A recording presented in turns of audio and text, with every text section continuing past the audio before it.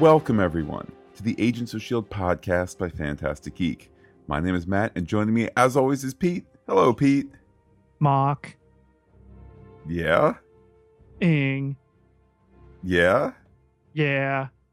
Yeah? Yeah. Mock. Yeah. Bird. Oh, yeah. Have you heard? Come on. You're supposed to sing, Matt. You're supposed to sing. I think I did. I did enough singing back in the day. Oh, goodness gracious. Well, everybody, hello there. Tonight's Agents of S.H.I.E.L.D. episode 205, titled A Hen in the Wolf House, is brought to you by the good people at Tijuana 09 Tequila, when you need something a little stronger behind that bar. Very, very nice, Pete. And I guess that's an opportunity to remind everyone, do drink carefully, won't you? Enjoy responsibly.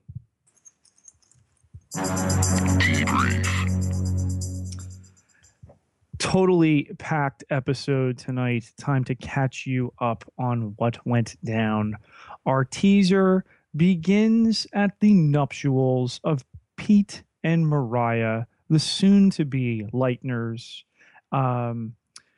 where a best man is extolling the virtues of the groom, Pete, about when he joined the Navy. He makes a toast, and no sooner does his mouth turn blue and the rest of his naval compadres get the old obelisk stone mouth going there. It was a great series of effects in that scene. It was subtle at first with the best man, but then there were a couple close-ups where there really was lots of blue-gray crusting and stonification and whatnot, and it really sold the severity of what was going on, the weirdness of it, and kind of this oblique attack / weapons test. Obelisk. Oblique. It's all connected. Yeah. And it's funny because the woman who asked the one then revealed Hydra waiter if he had something stronger behind the bar, she thought they were going to be poisoned by the best man's speech. Then, I'm here all week. Enjoy the veal. Actually, no, I'm not. With the Hydra waiters, they were just there that night. So, So you left in a hurry. I did. We then learn, as our waiters speak to Bakshi, that 8 people went down at this wedding massacre. Others were sickened. And that this, however, represented a failure of what they were sent there to do, which is pretty ominous. Act 1 formally begins with our S.H.I.E.L.D. team discussing that 8 were killed, 6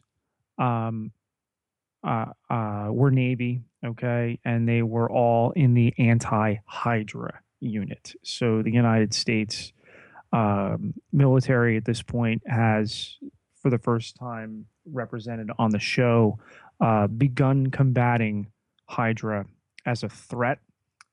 These were seen as murders from the effects of the obelisk, which we stated before. Coulson is in his office with Skye and Hunter, and she sees for the first time carved into his desk the graffiti that has been the subject of so much of our show for some time now. And she references his source, and Hunter wants to know as well, and Coulson tells them it's classified. Now, Pete, at this point in the episode, this point in Act 1, probably the credits were still occurring, and this was the first indication as to the pacing of this episode, where it just was zipping along. Break neck. Absolutely. I mean, the show has so fully committed to the serial storyline that, for better or worse, and I think for the better of those of us who are watching, it's not pausing to kind of say, boy, so there was this attack today. No, it's this kind of, steady cam shot where they're walking through the sandbox, and just quick, references to Rising Tide. hey, that we're like, oh wow, that was like, a year ago. It was the last Rising Tide story, but it's just so as you said, breakneck speed. And then next we of course have Skye standing up to Coulson, and in kind of a, oh no, Coulson's angry moment, Coulson Right. pushing back. It's all progression at this point.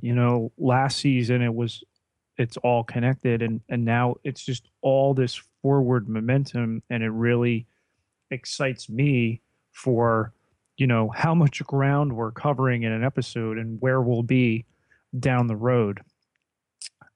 Within that, we then see Kyle MacLachlan's doctor character pulling a bullet out of someone, explaining that if it struck them a half inch lower, they wouldn't be having this conversation.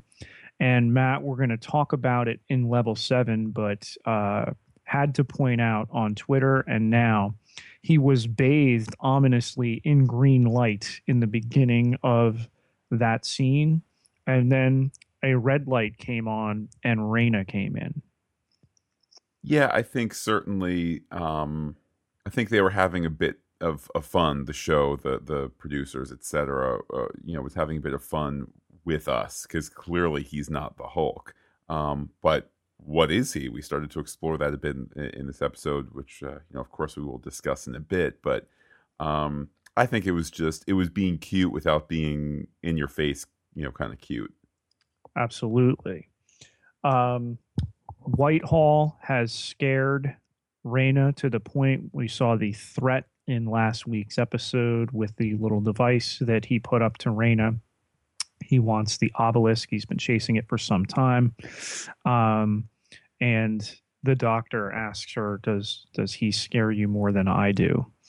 And he will not give up the obelisk. And then, of course, the great line there, try to keep it together. Yeah, I mean, there was such splendid acting out of Kyle MacLachlan. He was Mhm. clearly passionate. There was a subtlety to it. The next thing you know, the unsubtle hand around Raina's neck.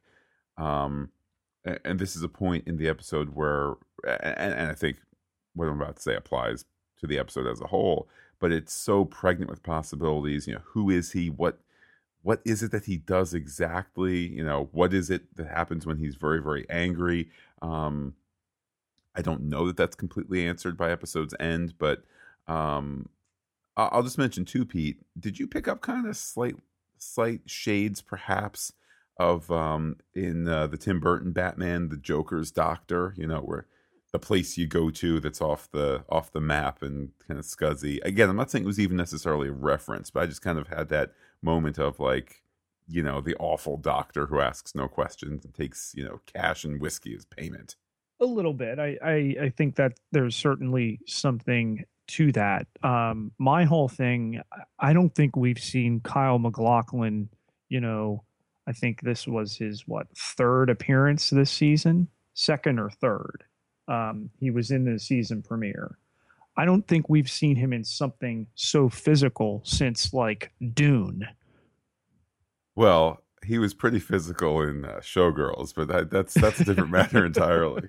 There's no pools in this episode. Different type. No worms either. Bakshi is then at Hydra, and it's Bakshi Simmons, and she is being promoted. Remember last time we saw her at Hydra, she was headed up the old elevator, and she's brought into a meeting of the top Hydra muckety muck scientists where Dr. Whitehall is present, who is referenced as one of Hydra's new heads. Matt, there are always more workers, and if you cut off one head, two more take its place. Sorry, two more take its place. I think it's worth pausing here to just note the wonderful performance of Reed Diamond as Daniel Whitehall. He knows how to make more out of less. Specifically, there's lines like, and this might not be a direct quote, but there's lines like he's just saying, Dr. Simmons, explain. There's this rat-a-tat-tat delivery that he has, and it's splendid because Mm-hmm. he's clearly a man that doesn't need to say a lot because he's at the top, because he is the head. He just states what he wants and people He's go do one it. of the heads, Matt. One of the heads. He's the head of this, certainly this local operation. By the way, I love that we've gone from all these different, bad guy layers to what's his lair? It's a big corporate office building. Yeah, yeah. It's America 2014. Um, but they're talking about reverse engineering this artifact, and Whitehall says that he has loftier aspirations. Hydra's founder, okay, had the Tesseract, and then Dr. Mingenfalter, which is just a great name in itself. Whitehall asks Simmons um, where do you think Dr. Mingerfalder went wrong? And the discussion quickly turns with Simmons saying this could kill millions. And the doctor guy, I have his name here, but the one that Simmons has been hanging out with inside of Hydra, basically her boss, says to her after she says kill millions, pretty awesome, huh? Yeah, I mean, it's just look, it's a nice way to orient the audience, particularly if it's newer viewers, who the bad guys are here, because she has just enough kind of concern, and he's just like, man, this is what I signed up for. Millions or billions. Cool. And it's just, I mean, it's a chilling moment. It is a great act end to go out on where you're just reminded why they're the bad guys on this really fundamental level. That was Kenneth, by the way, who uttered that line.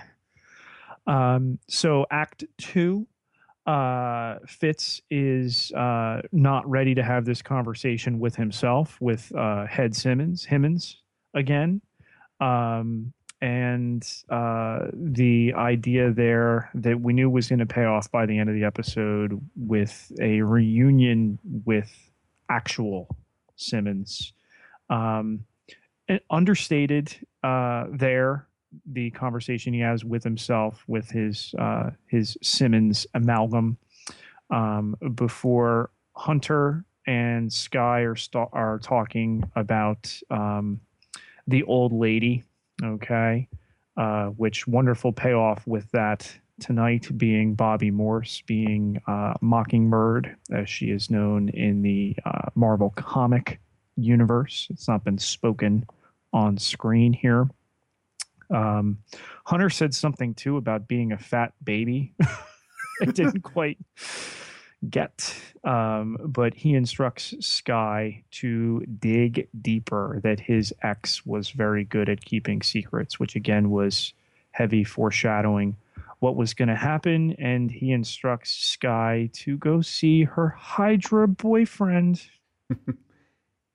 One of the surprises to this season is that despite the fact that they've added a number of people either to the recurring cast or main cast, which, side note, it still annoys me that the wonderful BJ Britt is, in my opinion, relegated to absolutely recurring the jet. Yeah, but I mean, that said, I mean, I suppose the work is the work. I mean, it's better that than nothing. But regardless of where the Hollywood agents define recurring versus cast member versus guest, whatever.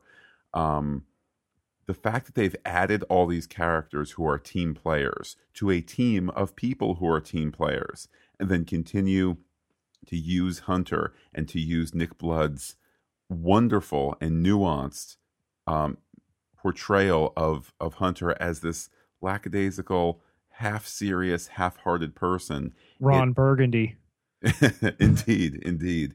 It's so refreshing because it's an opportunity to kind of have the one person who's kind of the audience, because there's moments where you're like, oh, here they are with their special sleep gun and karate moves. It's just enough there to be like, this is a slightly ridiculous show, and he's the one going, yeah, this is all just totally weird, and I kind of don't buy it, but whatever, I'll just keep going. But in a way that's totally playful, and I don't know how much of that is Nick Blood. I don't know how much of that is the writing. I imagine it's probably an amalgam of the two. But just what a wonderful presence he brings to the series as somebody who kind of doesn't buy into the coolness that we buy into, and it works. Yeah, it's welcome, and it was missing in last year's group, but it didn't belong in last year's group. Sky was that outsider, and it's not something that is called for where she was in digging for who she is. She explains to Ward here that she knows her parents were killed in Hunan, and Ward explains very coolly the Hannibal Lecter-esque delivery still there, that's not what happened. He says, I'd never lie to you, Sky. I'll never lie to you. Not again, he said.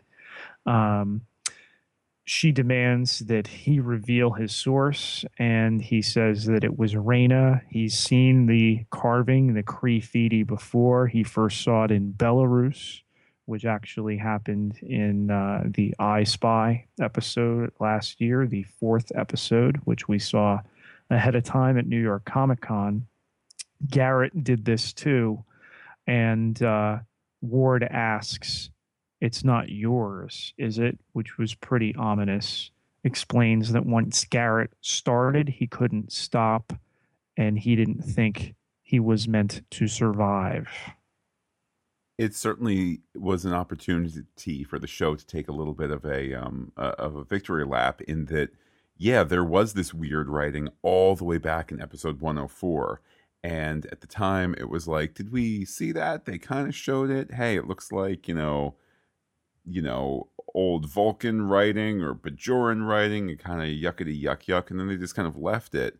And the notion that they've planted that seed so far in advance, or so far back, depending on your perspective, that it's just to the credit of the show. It's one of those things that it shows the show's confidence that really wasn't going to become a major plot point until at least season 1 was picked up for a full season, and then now, of course, it's something that they're really exploring. And it only gets better here, Matt. The textures, the layers that we've added, and obviously, did they know the whole playbook back 104 last year heading into Guardians of the Galaxy? They didn't. The broad strokes that it was going to cover the alien, the much different than we'd seen in the Marvel Cinematic Universe. But again, just weaving in and out of these tentpole movies. And, if you're not watching this show, you're not listening to this podcast. But if you're not watching the show, you need to be watching this show. And the way it so enhances the experience between the movies and the TV show. I can only dream of what it's going to be like when we've got, the 3 TV shows by the time Avengers Age of Ultron is hitting in May. And the connections between the 3. It's an exciting time.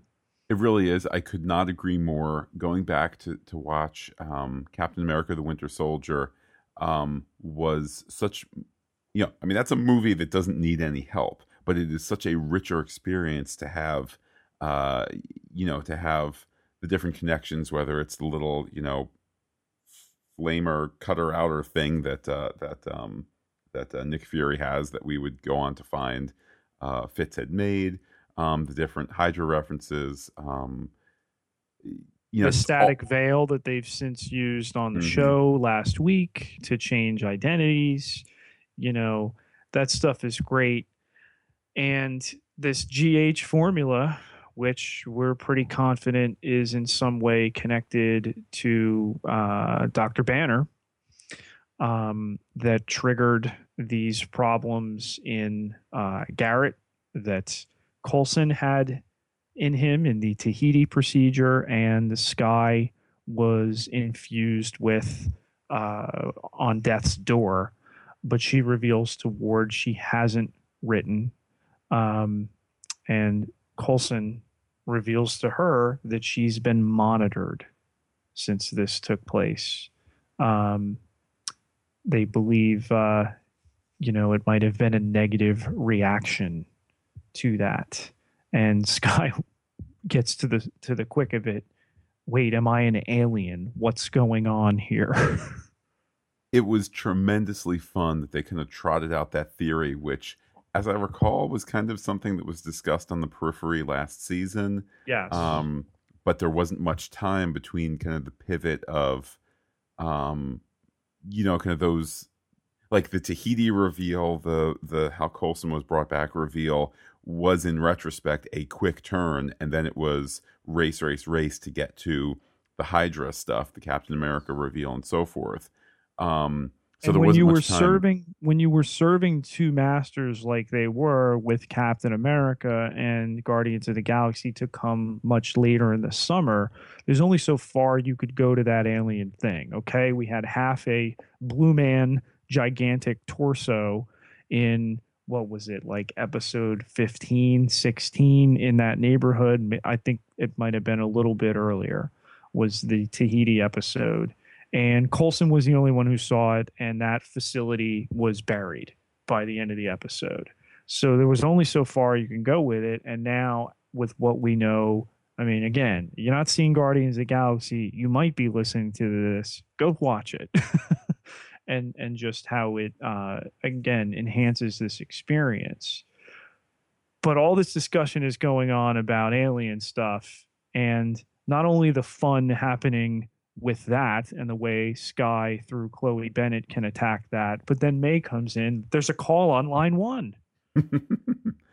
Yeah, and it's I will admit, I mean, it surprised me how it was Raina on the phone. That was a little, I'm not saying unbelievable, because I mean, she kind of is operating on the periphery of, kind of having all this knowledge and having her connections and whatnot. But I had kind of I'd kind of lost track of her in the overall story. But then for her to call, it was just kind of this. It was the thread going through the different parts of the story, and then now the thread tightening, and you go, oh, now if we already didn't have a fantastic pace here, now we're really upping the ante, because we know from last week Raina has this ticking time bomb where she needs to uh, serve not necessarily even her own long-term interests, her own short-term interest of, I don't want to die in the next 48 hours. Um, so she's got to do that, but she can't completely reveal the who and the why and the where.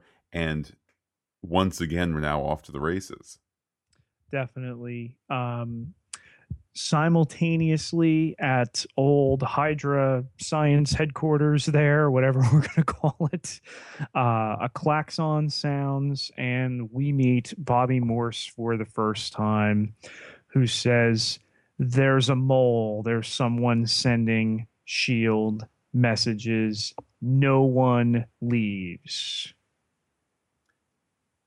I think that everyone's assumption at that point was going to be, hey, there's going to be some kind of fake out, because we're only, 15, 20 minutes into the episode. And of course, they're not going to out Simmons as the baddie, which in retrospect, they're playing against that expectation with how the multiple reveals of the mole are then handled.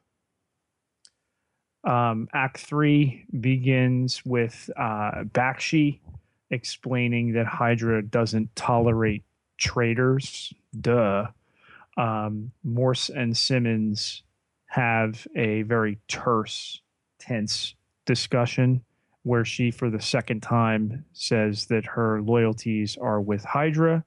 And then the doctor character, Kenneth, there is taken after Simmons plants her little flex screen in his personal effects. Now, well, Pete, a couple of thoughts. First of all, I will maybe disagree with some people out there and say I felt that it was slightly over the top, the reveal of Mockingbird. Yes, it's a comic book show, but I just thought that there was something in her presentation that was a bit much. And frankly, after the act break, I was a bit unhappy with her performance. I thought it was, just a little too one note, a little too I am the villain. And I would even go so far as to say just the look that they had given her was a little like a 1960s Star Trek villain. Um, The upswept hair. Um, I think they took great pains to sell the bad guy head of Hydra science security thing. I was fine with it. It worked in the characterization, and she softened obviously with the reveal of her staffy nunchuck y things. Yeah, and I mean, I'm certainly glad that the character is going to remain, apparently recur. I think that's a something we can discuss in level 7. How much will she recur? But again, to me personally, as much as I'd like to praise the show all the time, to me, I just found, again, in her reveal, in her performance, in her costuming, it was all just a little off. And I felt it kind of continued through multiple scenes. Although, as we get later into the story, and she is going to reveal to be a goodie, I guess I had less of a concern with the performance and whatnot. So, again, I mean, sometimes these things, heck, maybe it's me, or hey, maybe they said, oh, this wasn't quite what we wanted it to, and in her next episode, it's just tweaked and it becomes perfect. The guts of this episode, in more ways than one, took place in the restaurant here where Coulson and Raina have their date from hell. She even hits on him, and the discussion about the obelisk, and she explains it's out of her hands and that she needs to get it, which we know from Dr. Whitehall giving her a deadline of 48 hours. But she does have something. It's in her purse, actually, and she is ready to reveal via email or text message, or I think it was kind of unclear how it was exactly to be communicated, but basically to be communicated to all of Hydra at once that Simmons is a spy. Wonderfully timed and briefly intercut with Simmons in a bathroom stall. Okay. And then Morse catches her right outside of it and asks if her and Kenneth, her lab partner, had been colluding because of the flex screen. She reminds Simmons that Hydra is everywhere, which I had a little bit of fun with on Twitter. And, we get back to Raina threatening with this photo if Coulson does not, if S.H.I.E.L.D. does not release Skye into her custody so that she can win points with McLaughlin's doctor. Really, really greatly put together in that scene. The whole restaurant scene was wonderful, and I'd like to return to it in a moment. But Pete, I have a question for you. Mm-hmm. Is it consistent? Is it internally consistent that Bobby Morse would be verbally roughing up Simmons in the bathroom, giving her the, I think I'm on to you kind of thing, when in fact all she has to do is be like, Coulson sent me, or something like that? But Matt, what did she say? She towed the company line, Hydra is everywhere. She's being listened to. The bathroom's not safe. I listen, I would 110%. There's a listening device in the urinal. It's there. Well, it's there. Even in the women's room. Even in the women's room urinals? There's a urinal at Hydra. Yes. Well, that's how, that's how hardcore they are. That's how hardcore they are. They prepare for everything. Put urinals in the ladies' room at Hydra. I've seen them. But to return to that restaurant scene, I love that Raina takes over that scene. The actress can absolutely handle it. It's great to have Raina pursuing this because she's being forced to. I love the notion that there aren't always bad guys that are bad. They're just kind of in opposition, to our heroes. As Mike Sorensen mentioned on Twitter, technically that makes them an antagonist. I would shy away from using that word just because I think in normal conversation, antagonist sounds so villainous. Right. But I just like the idea that Reyna, just as we've seen the general in previous episodes, they're just Talbot. kind of Talbot. Yes, indeed. I didn't forget that, Pete. I didn't,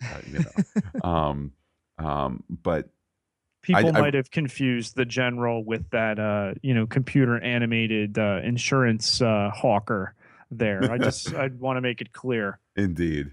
But I love that middle ground of the people who oppose you don't necessarily oppose you because they are your mortal enemies. It's just the circumstance of the thing. It's the role that you have to play. Right. It's not the hate, but Pete, I'll tell you, in that scene, the conclusion of it, or at least the conclusion, I believe, before the act break, I was surprised as heck that the photo actually sent. I was fully prepared for it to go 3, 2, 1, for it to be like, "You've called my bluff, right, Mr. Agent Coulson, because I don't know your director, and now you have me in your grasp." Well, you had, May, off to the side, and Skye saying, Reyna's lying. And, this idea that this doctor father has spent, Skye's entire life searching for her.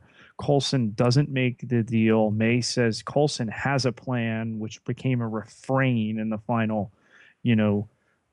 third of this episode. And May tells Skye to stand down, and the file transfers. And I thought, again, wonderfully paced and done, ups the ante. And then Simmons is in the lab, and everybody looks at her, and we break the act there. Kudos. Absolutely. I mean, I in no way anticipated that it would actually be that quick and that permanent. I mean, the thought of maybe cut to Whitehall, message received. Oh, should I click on it? Oh, I'm talking to Bakshi, and kind of like made up tension there. Nope, it was as good as Reyna promised. Everyone got it on their desktop immediately. However you want to, buy into that as gospel, but there it was, and wow, there's no going back. There is not. Act 4 begins with all eyes on Simmons. Bakshi says, "Grab her," and on cue, Bobby Morse produces her little staffs there, and she says, "Don't worry, Coulson has a plan." And at least this guy, Matt, was not surprised that Mockingbird is in the house. I will admit, I was surprised, having avoided. Look, I'm a spoiler. I'm a spoiler virgin, Pete. I'm pure as the driven snow when it comes to knowing what's going to happen next. So I personally found it delightful. I mean, I kind of assumed just by the fact she has a cool name that she was like a good guy, but I hadn't spent a lot of time thinking about that during the episode. Now, Pete, have in this act, did we return back to the restaurant, or are we done with the restaurant at this point? There was the follow up there when Reyna wanted to be taken in, and Coulson hits her with, "Sorry, no vacancies."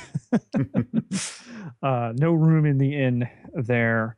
But Reyna is, really worried. She's scared. She says Whitehall is scary. You wouldn't believe the stories. And I just love the mythology, the unspoken deeds that we're hinting at by this guy that's looked the same since the 1940s, that I have every confidence is going to be a big player in the Agent Carter series beginning in January. And then, Morse is suddenly, in Hydra science headquarters there, explaining to guards she's enacting Protocol 685. She tells Simmons the plan, get to the roof. She says southwest corner.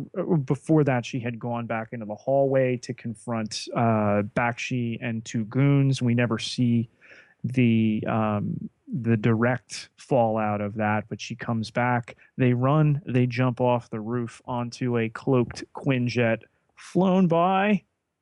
Trip, he's back and should be in more of the episodes. And He should absolutely be in more of these episodes. But you know what? He saved the day there. So I'm all right. You know, if you're going to use him to that effect that they did. Raina then left the restaurant. Hunter says to her, "If you ask me, Coulson let you off easy." And she says, "I didn't ask." I mean, again, not to kind of repeat myself, his contrarian performance is so wonderful here. There's just kind of this air of, screw you, Raina. I don't give a flying flipper about you. And it's just so he is so seemingly uninvested in what's going on, but he keeps showing up to work. I mean, there's kind of this wonderful duality to him, this wonderful subtext to him. Perhaps Pete driven by his broken heart, which I know we'll be exploring more in a moment. I'm almost worried that now that the cat is out of the bag for you all, that Bobby Morse is his she-devil ex, that it's going to soften him the wrong way. That it's going to emasculate him. She's the kick butt, staff wielding moly mole. And, Lance Hunter, is he the weakened X? I'm hopeful we don't go in that direction. It could certainly be played for laughs, but 6 episodes in, as things get progressively darker, do we want and or need those laughs? I think that after having seen what he can do for these episodes, there's no way that they're going to undercut him as a character. Also, I mean, although it's like, and now she's joined the team, it is my every expectation that she's not going to be in every episode from here on to the end. So I think that whereas he is a full member of the cast, so I think that we can have more of him and less of her, and therefore less of that mix. Right. So they then ask, well, Coulson talks about how wherever Skye goes, death follows. There was a reference made to a character from season 1. I did not recognize the name, but it was no way near a big player. I think it was the woman who had been a SHIELD agent who was around when Skye was found. That would make sense. That would make sense. In the Hunan province. I did not get a name down here. I apologize. You can check Twitter and see the detail to my notes. I was carving quite a bit tonight, Matt, and you've seen those, so you can attest to that. Absolutely. But where's Skye? Skye is in an alley outside a door marked 451. She has her gun drawn and cut to commercial. Act 5 begins with Skye going into that door, explaining herself. You wanted to meet. She finds a framed picture of her dad, of the doctor, and then behind her was Coulson. He was here. She explains she just wanted a glimpse. And a really great moment there. He hugs her. He is Director Coulson. Director Phil Coulson is the closest thing that Skye has to a father. Indeed. I like that she went there looking for her father and found him in the visage of Coulson. What I didn't like was that she goes in the room and is like, oh man, he's gone. And there's a door behind her. Now, maybe it's a door to a closet. I don't know. But I part of me was like, and if you open that door, there's the alley, and there he is sitting in the van. Again, maybe that's nitpicky, but you know what? look, I've seen enough cop shows to know that when you clear a room, you've got to open every door, and if that is Right. just a closet, fine. And worst comes to worst, you just, I don't know, don't make that a door. You take the door handle off and paint it the same color as the wall. Ta-da! Yeah. It's the wall. Who's going to notice it? Um, McLaughlin's doctor is watching from a camera placed inside the clock there. Um, Hunter lightens the mood. Is this going to be a group hug type of thing? Sky breaks him down. Oh, what you've been drinking? You were undercover as Ron Burgundy. And then, leave it to May after her great turn last week to keep it all business. And in the other room, she points out that some people have been rather brutally dispatched. This work was done with a scalpel and then brute force. I don't Um, know. I don't know that she said scalpel. I thought she said a sharp knife. no, scalpel was specifically. Matt, do you doubt my notes? Well, I don't doubt your notes, but in the next scene where he dispatches somebody with a small knife, um, I thought that was the setup and the connection. Like I had heard knife, not scalpel, but Pete, I will conditionally defer to your notes. Trust my system. Coulson then notices the clock there, and Sky, seeing what her father hath wrought there, she sees the doctor for what he is, a monster. Cue the smashing of the iPad, the throwing it into the street, and the driving away.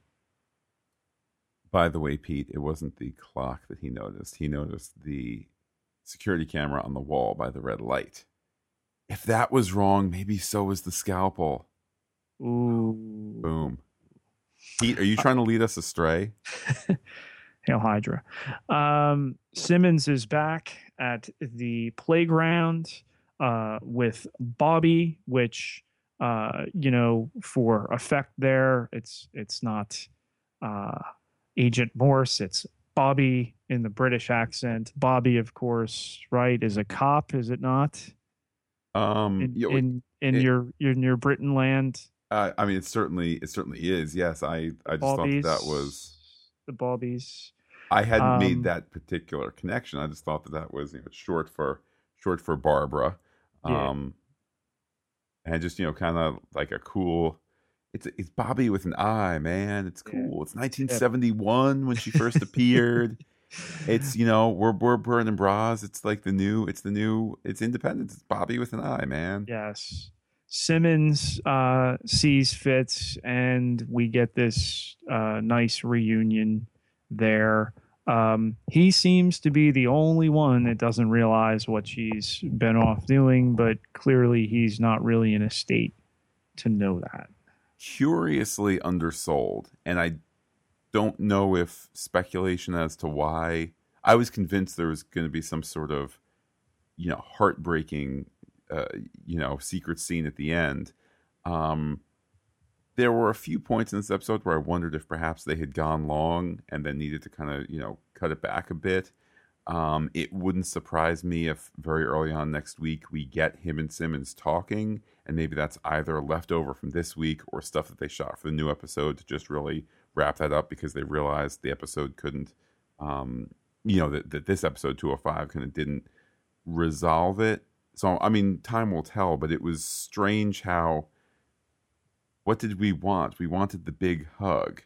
We had headed towards that. Had Simmons had noticed how he had acknowledged she was fake, and now the real Simmons is back. It was just, again, I'm not saying show you did wrong, but it's a thread there, and I want to see if that thread connects to another episode in a substantial way, or if it's just a loose thread. Well, we will have to see. It's revealed that Mac knows Bobby Morse from the past, which I think really is going to come to play in future episodes. And he asks where you been, and she coolly establishing their rapport. I've been at Hydra.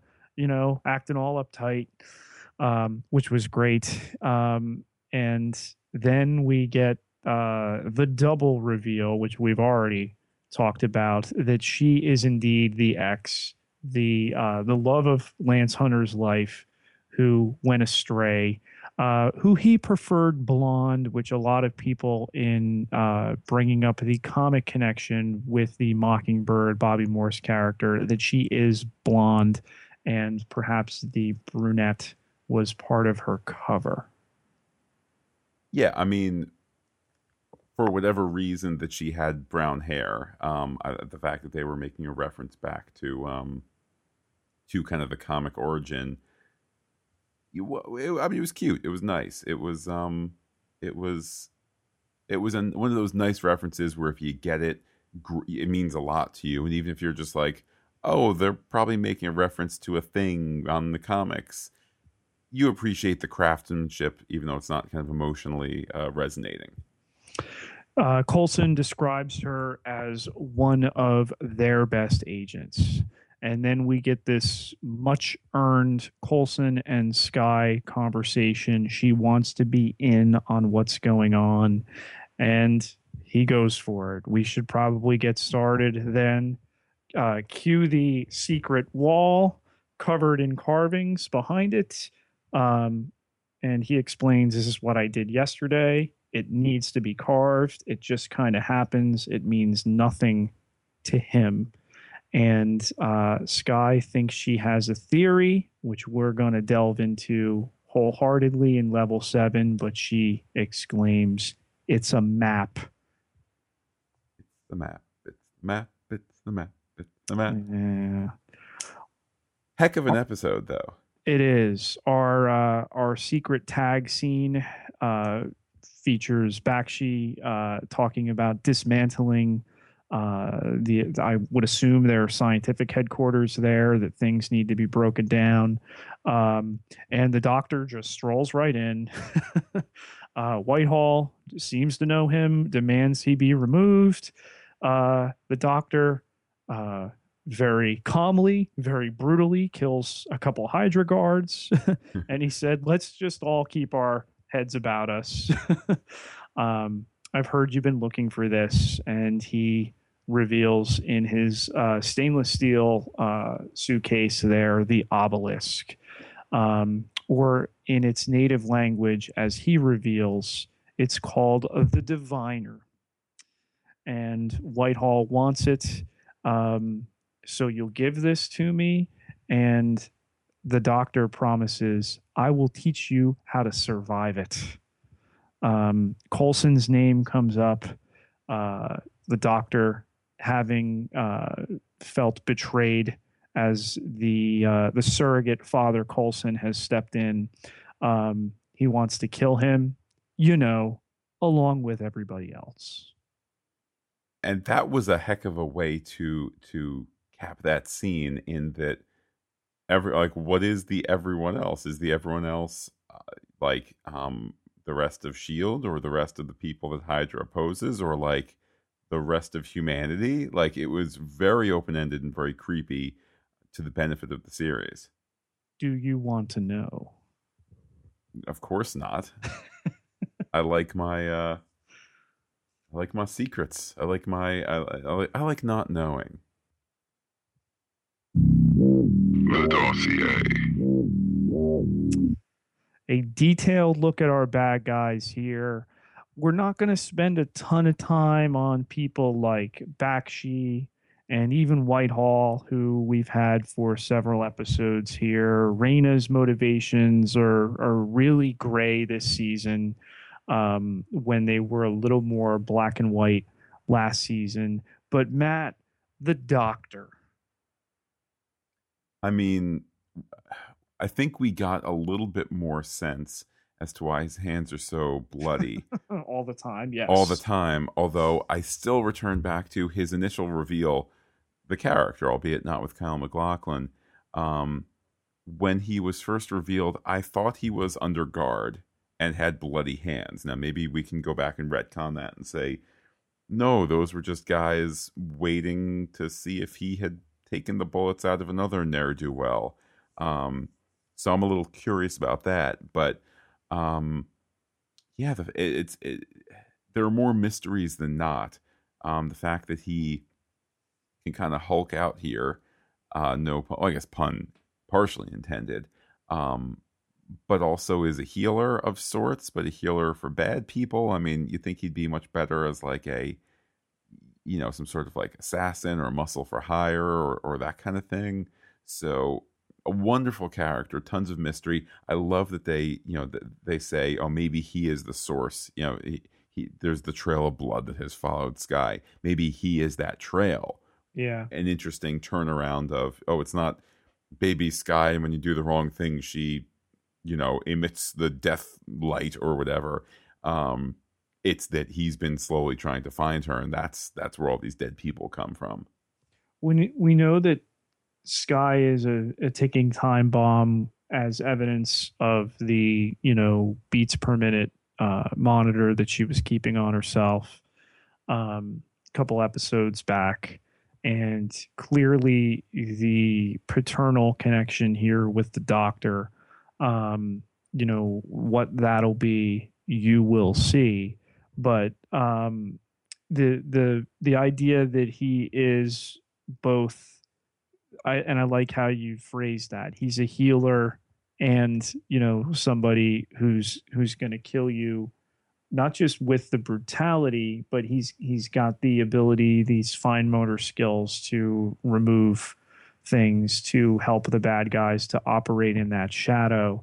He's an interesting character, and Kyle MacLachlan was a big get in this role. I know he had been doing Portlandia and some other stuff the last couple of years, but like I said, we've not seen him in anything this physical in, nearly 30 years. And I think it's great, and it's hammy, and it suits him perfectly. You bought every inch of the malice and the bitterness of having Coulson, rightfully angle in as the surrogate father figure, where this guy is not fit paternally to have a daughter around in the agitated state he seems to find himself in most often. I think the part is slightly hammy. The performance is not. I'm reminded of the story where Arnold Schwarzenegger was offered to play either Kyle Reese or the Terminator in, you can guess which movie. And he was like, the bad guy is a lot more fun. I want to play that. I think there's similarly here. Again, it's not the Kyle MacLachlan is misportraying the character. It's just a ton of fun to be like, a rage monster doctor guy who can somehow wander into Hydra headquarters and just, flatten people and be like, all right, let's talk now. It's got to be wonderful as an actor to just kind of let loose, not be like, I'm playing a lawyer, I objection, Your Honor. It's just to let loose. It's got to be wonderful. Ward still finds his way onto our dossier here, only in one scene tonight, and they've used him very frugally. But Matt, that's going to change next week when we see some more of the fallen Agent Ward. Now, Pete, how does that make you feel? I'm coming home. I'm coming home. Tell the world I'm coming home. Matt, listeners of this podcast can go back last week or several and listen to me extol the virtues of my Hydra comrade in tentacles, Grant Ward, and that he is going to be back on the good side, within the good graces of our Agents of S.H.I.E.L.D. by episode 7. Next week is episode 6. He's going to be featured very heavily. We're right on pace. Wow. Well, we certainly will see. You now have the wheels turning in my head, particularly since 2 weeks from this episode, 2 weeks from episode 205, is when there's going to be the Marvel 75th anniversary special. So that means next week, if there is some sort of cliffhanger that's really going to make us, say, "Oh my goodness, Ward is back," or "Oh my goodness, Ward just killed everyone," or whatever it is. It's going to be all the more deliciously awful to have to wait 2 weeks for that resolution. I can think of no better way to start the sweeps portion in November than to need to go to Agent Ward. We don't trust him, but we have to trust him for whatever they're going to need him to do. And that tension, that is the stuff of the sweeps period, where you throw your characters into the most conflicted situations possible, and it just yields good drama, Matt. The type of drama that you can then turn around to an advertiser and say, I need this many millions of dollars for 30 seconds. That type of drama. Time certainly will tell. Speaking of drama, Bobby Morse, initially on our dossier here, we don't even get a name of her character when she's Hydra, air quotes there. This tough talking, means business, stalking, Hydra mole finder, mole whacker. And, it was so two-dimensional at first. You had to see the switch coming.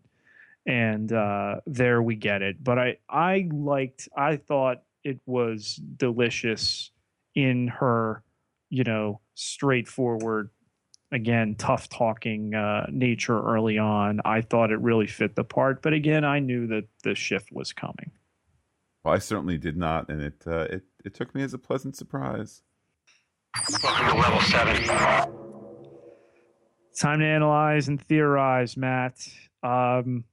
Coulson and his sketches, keeping it classified.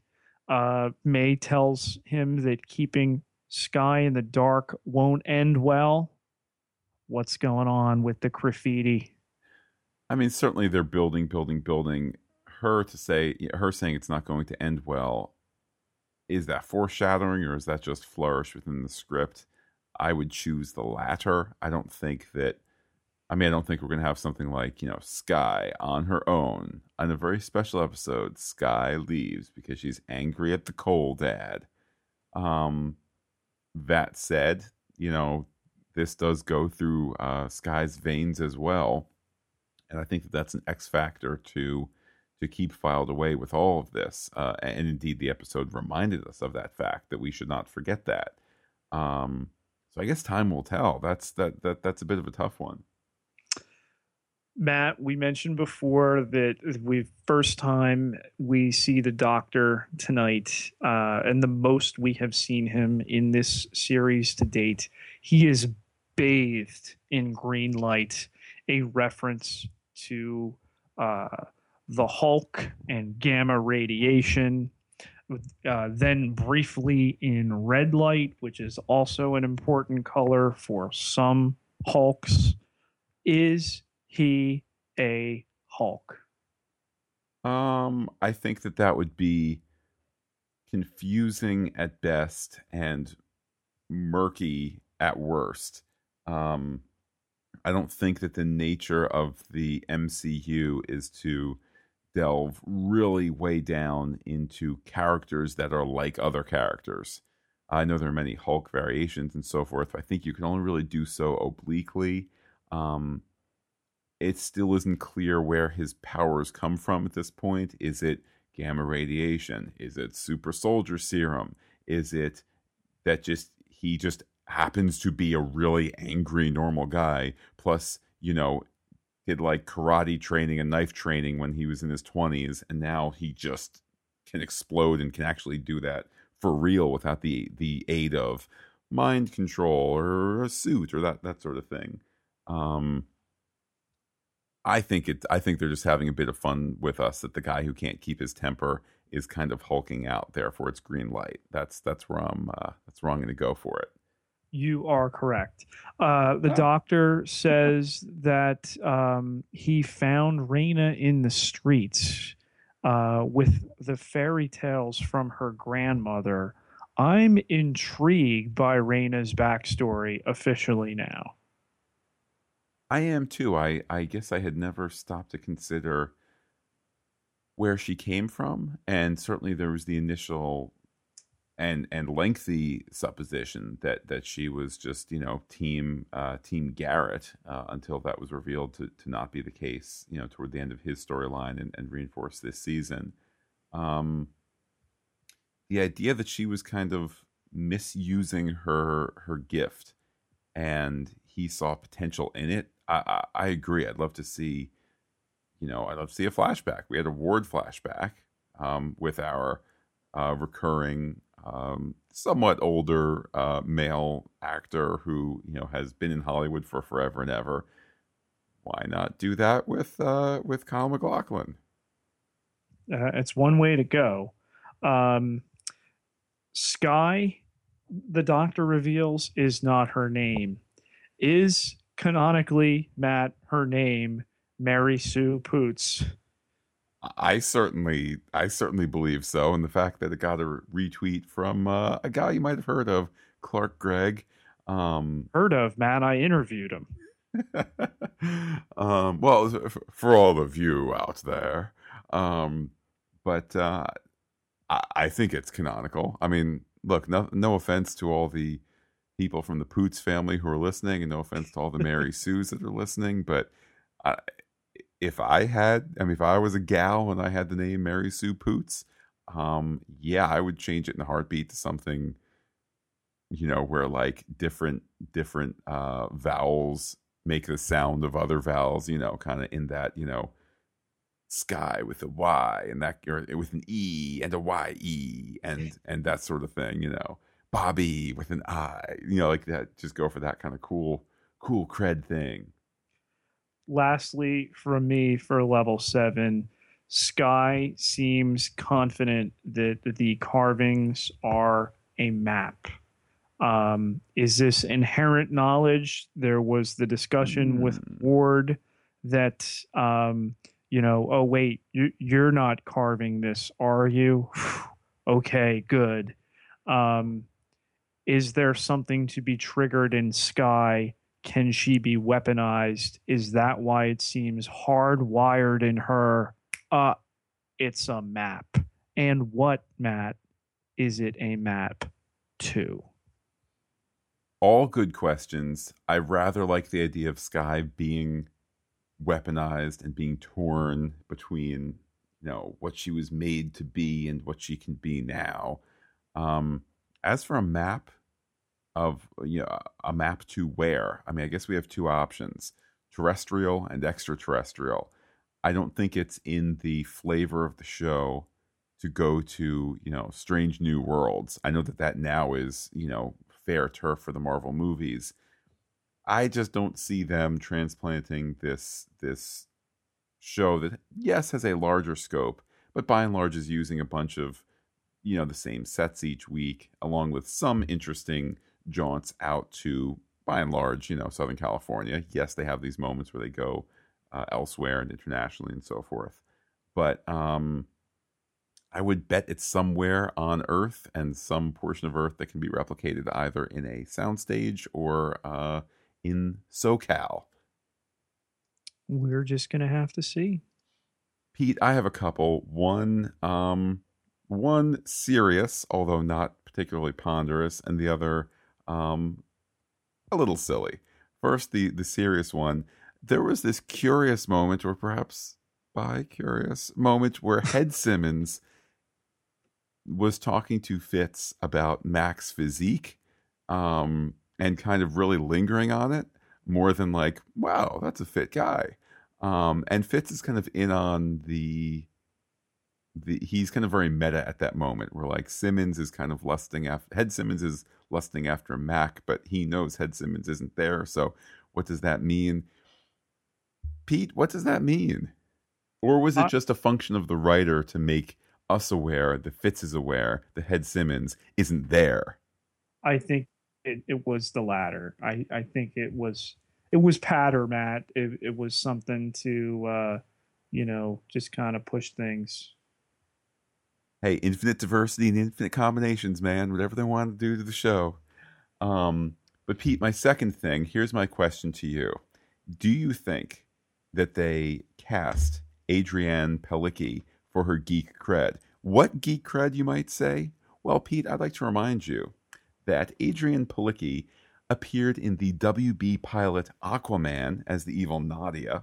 She also played Kara, aka Supergirl, in Smallville. Furthermore, she's stopped off at Supernatural. She was part of the unsold pilot The Robinsons Lost in Space, a potential Lost in Space reboot. She also was in the Red Dawn remake with Thor. Yes. And last but not least, there are two biggies, as everybody probably knows. She was Wonder Woman in the unsold or the unpicked up Wonder Woman pilot. And Which then, people constantly try to sell us at Comic-Con, by the way. yes, they do. It's always a tad strange. And then most recently, she was in G.I. Joe Retaliation as Lady J. So we have, by my count, let's see, 2 DC, 2 remakes, 1 reboot, and 1 vampire show. Cast for her geek cred, in addition to the fact that she's 5'11". Oh, I think so. Yeah, I mean, to think that we got somebody from Aquaman, Superman, and Wonder Woman, and G.I. Joe, and Lost in Space tonight, that's pretty good. I think there's a bit of a level 7 conspiracy there. With that, Pete. Transmissions. Time to open up the mailbag. We love when you leave us feedback on iTunes. Keep it coming. Matt, I don't know if we have gotten a nicer review or really nicer things ever said about this podcast than the review I'm going to read you right now. I can't wait to hear it. Actually, I have not seen it. You made me aware of it, shortly before the episode started. So fire away. So this was written to us by Stephen M. in New Jersey. The headline is Shield Talk, and surprisingly, it's only 4 stars, as nice as it is. So I got to wonder what a 5-star would have been. And it reads, Matt and Pete approach the show with an obvious love of the genre, a healthy level of honesty, and an intelligence that makes the podcast a necessary adjunct to watching S.H.I.E.L.D. I listen to a number of podcasts covering many subjects and have stopped listening to many more. Pete and Matt have developed a format and bring a level of analysis to the show that enhances the viewing experience. They are here to stay. Wow. Certainly, I mean, that's touching words there, and very much appreciated. Again, I think that 5-star review would have come up just short of beatification, but we're very grateful. The other review that was left for us this week was by WolfGirl15 on October 19th. The headline is Heyo, 2 exclamation points, 5-star rating. And it reads, this is a fantastic PH podcast to listen to for Marvel's Agents of S.H.I.E.L.D. I've been listening since season 1, and their theories are amazing! Exclamation point. They do a marvelous job at breaking down the show and getting you to really think about what could happen. On another note, I am super excited to find out more about Skye's father and, of course, to learn about Coulson's condition. Previously, I was a bit worried that they'll kill him again, but hopefully they won't. But seriously, these are amazing podcasts, and I highly recommend them to all Marvel fans! Exclamation point. Wow. I again, just so profuse with praise. It makes me blush, Pete.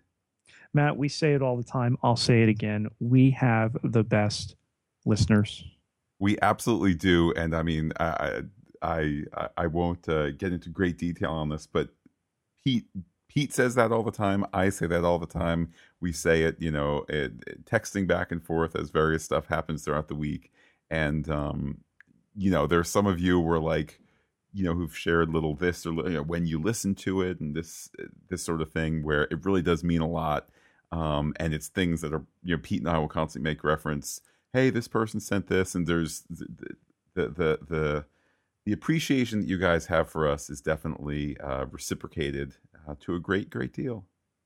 So, Pete, with that, we will now move on to look. Let's just face it, Pete. You are the Coulson of this podcast. I, of course, am the Ward. I'm the Ward based on my Man Mountain physique and prowess with the ladies. But you are facial the Coulson hair. and facial hair. You are the Coulson, and you are the rock star. And people want to get in touch with you. People want to interact with you. How can they do so on the Twitter? You can find me on Twitter at Peter, Pieterj Ketelaar, Ketelaar, 4,353 followers. Can't be wrong. I am personally on Twitter as Looking Back Lost. You can get in touch with the podcast one of 3 different ways. We are Fantastic Geek. That is fantastic with a PH. And you can find us at the .com, the Twitter, and the Gmail. With that, Pete, I will say adios to all our listeners as we look ahead to next week's episode 206. It'll be here before we know it. And I will give you, Pete, as always, the final word. You've had one hell of a day. Happy birthday, Patrick.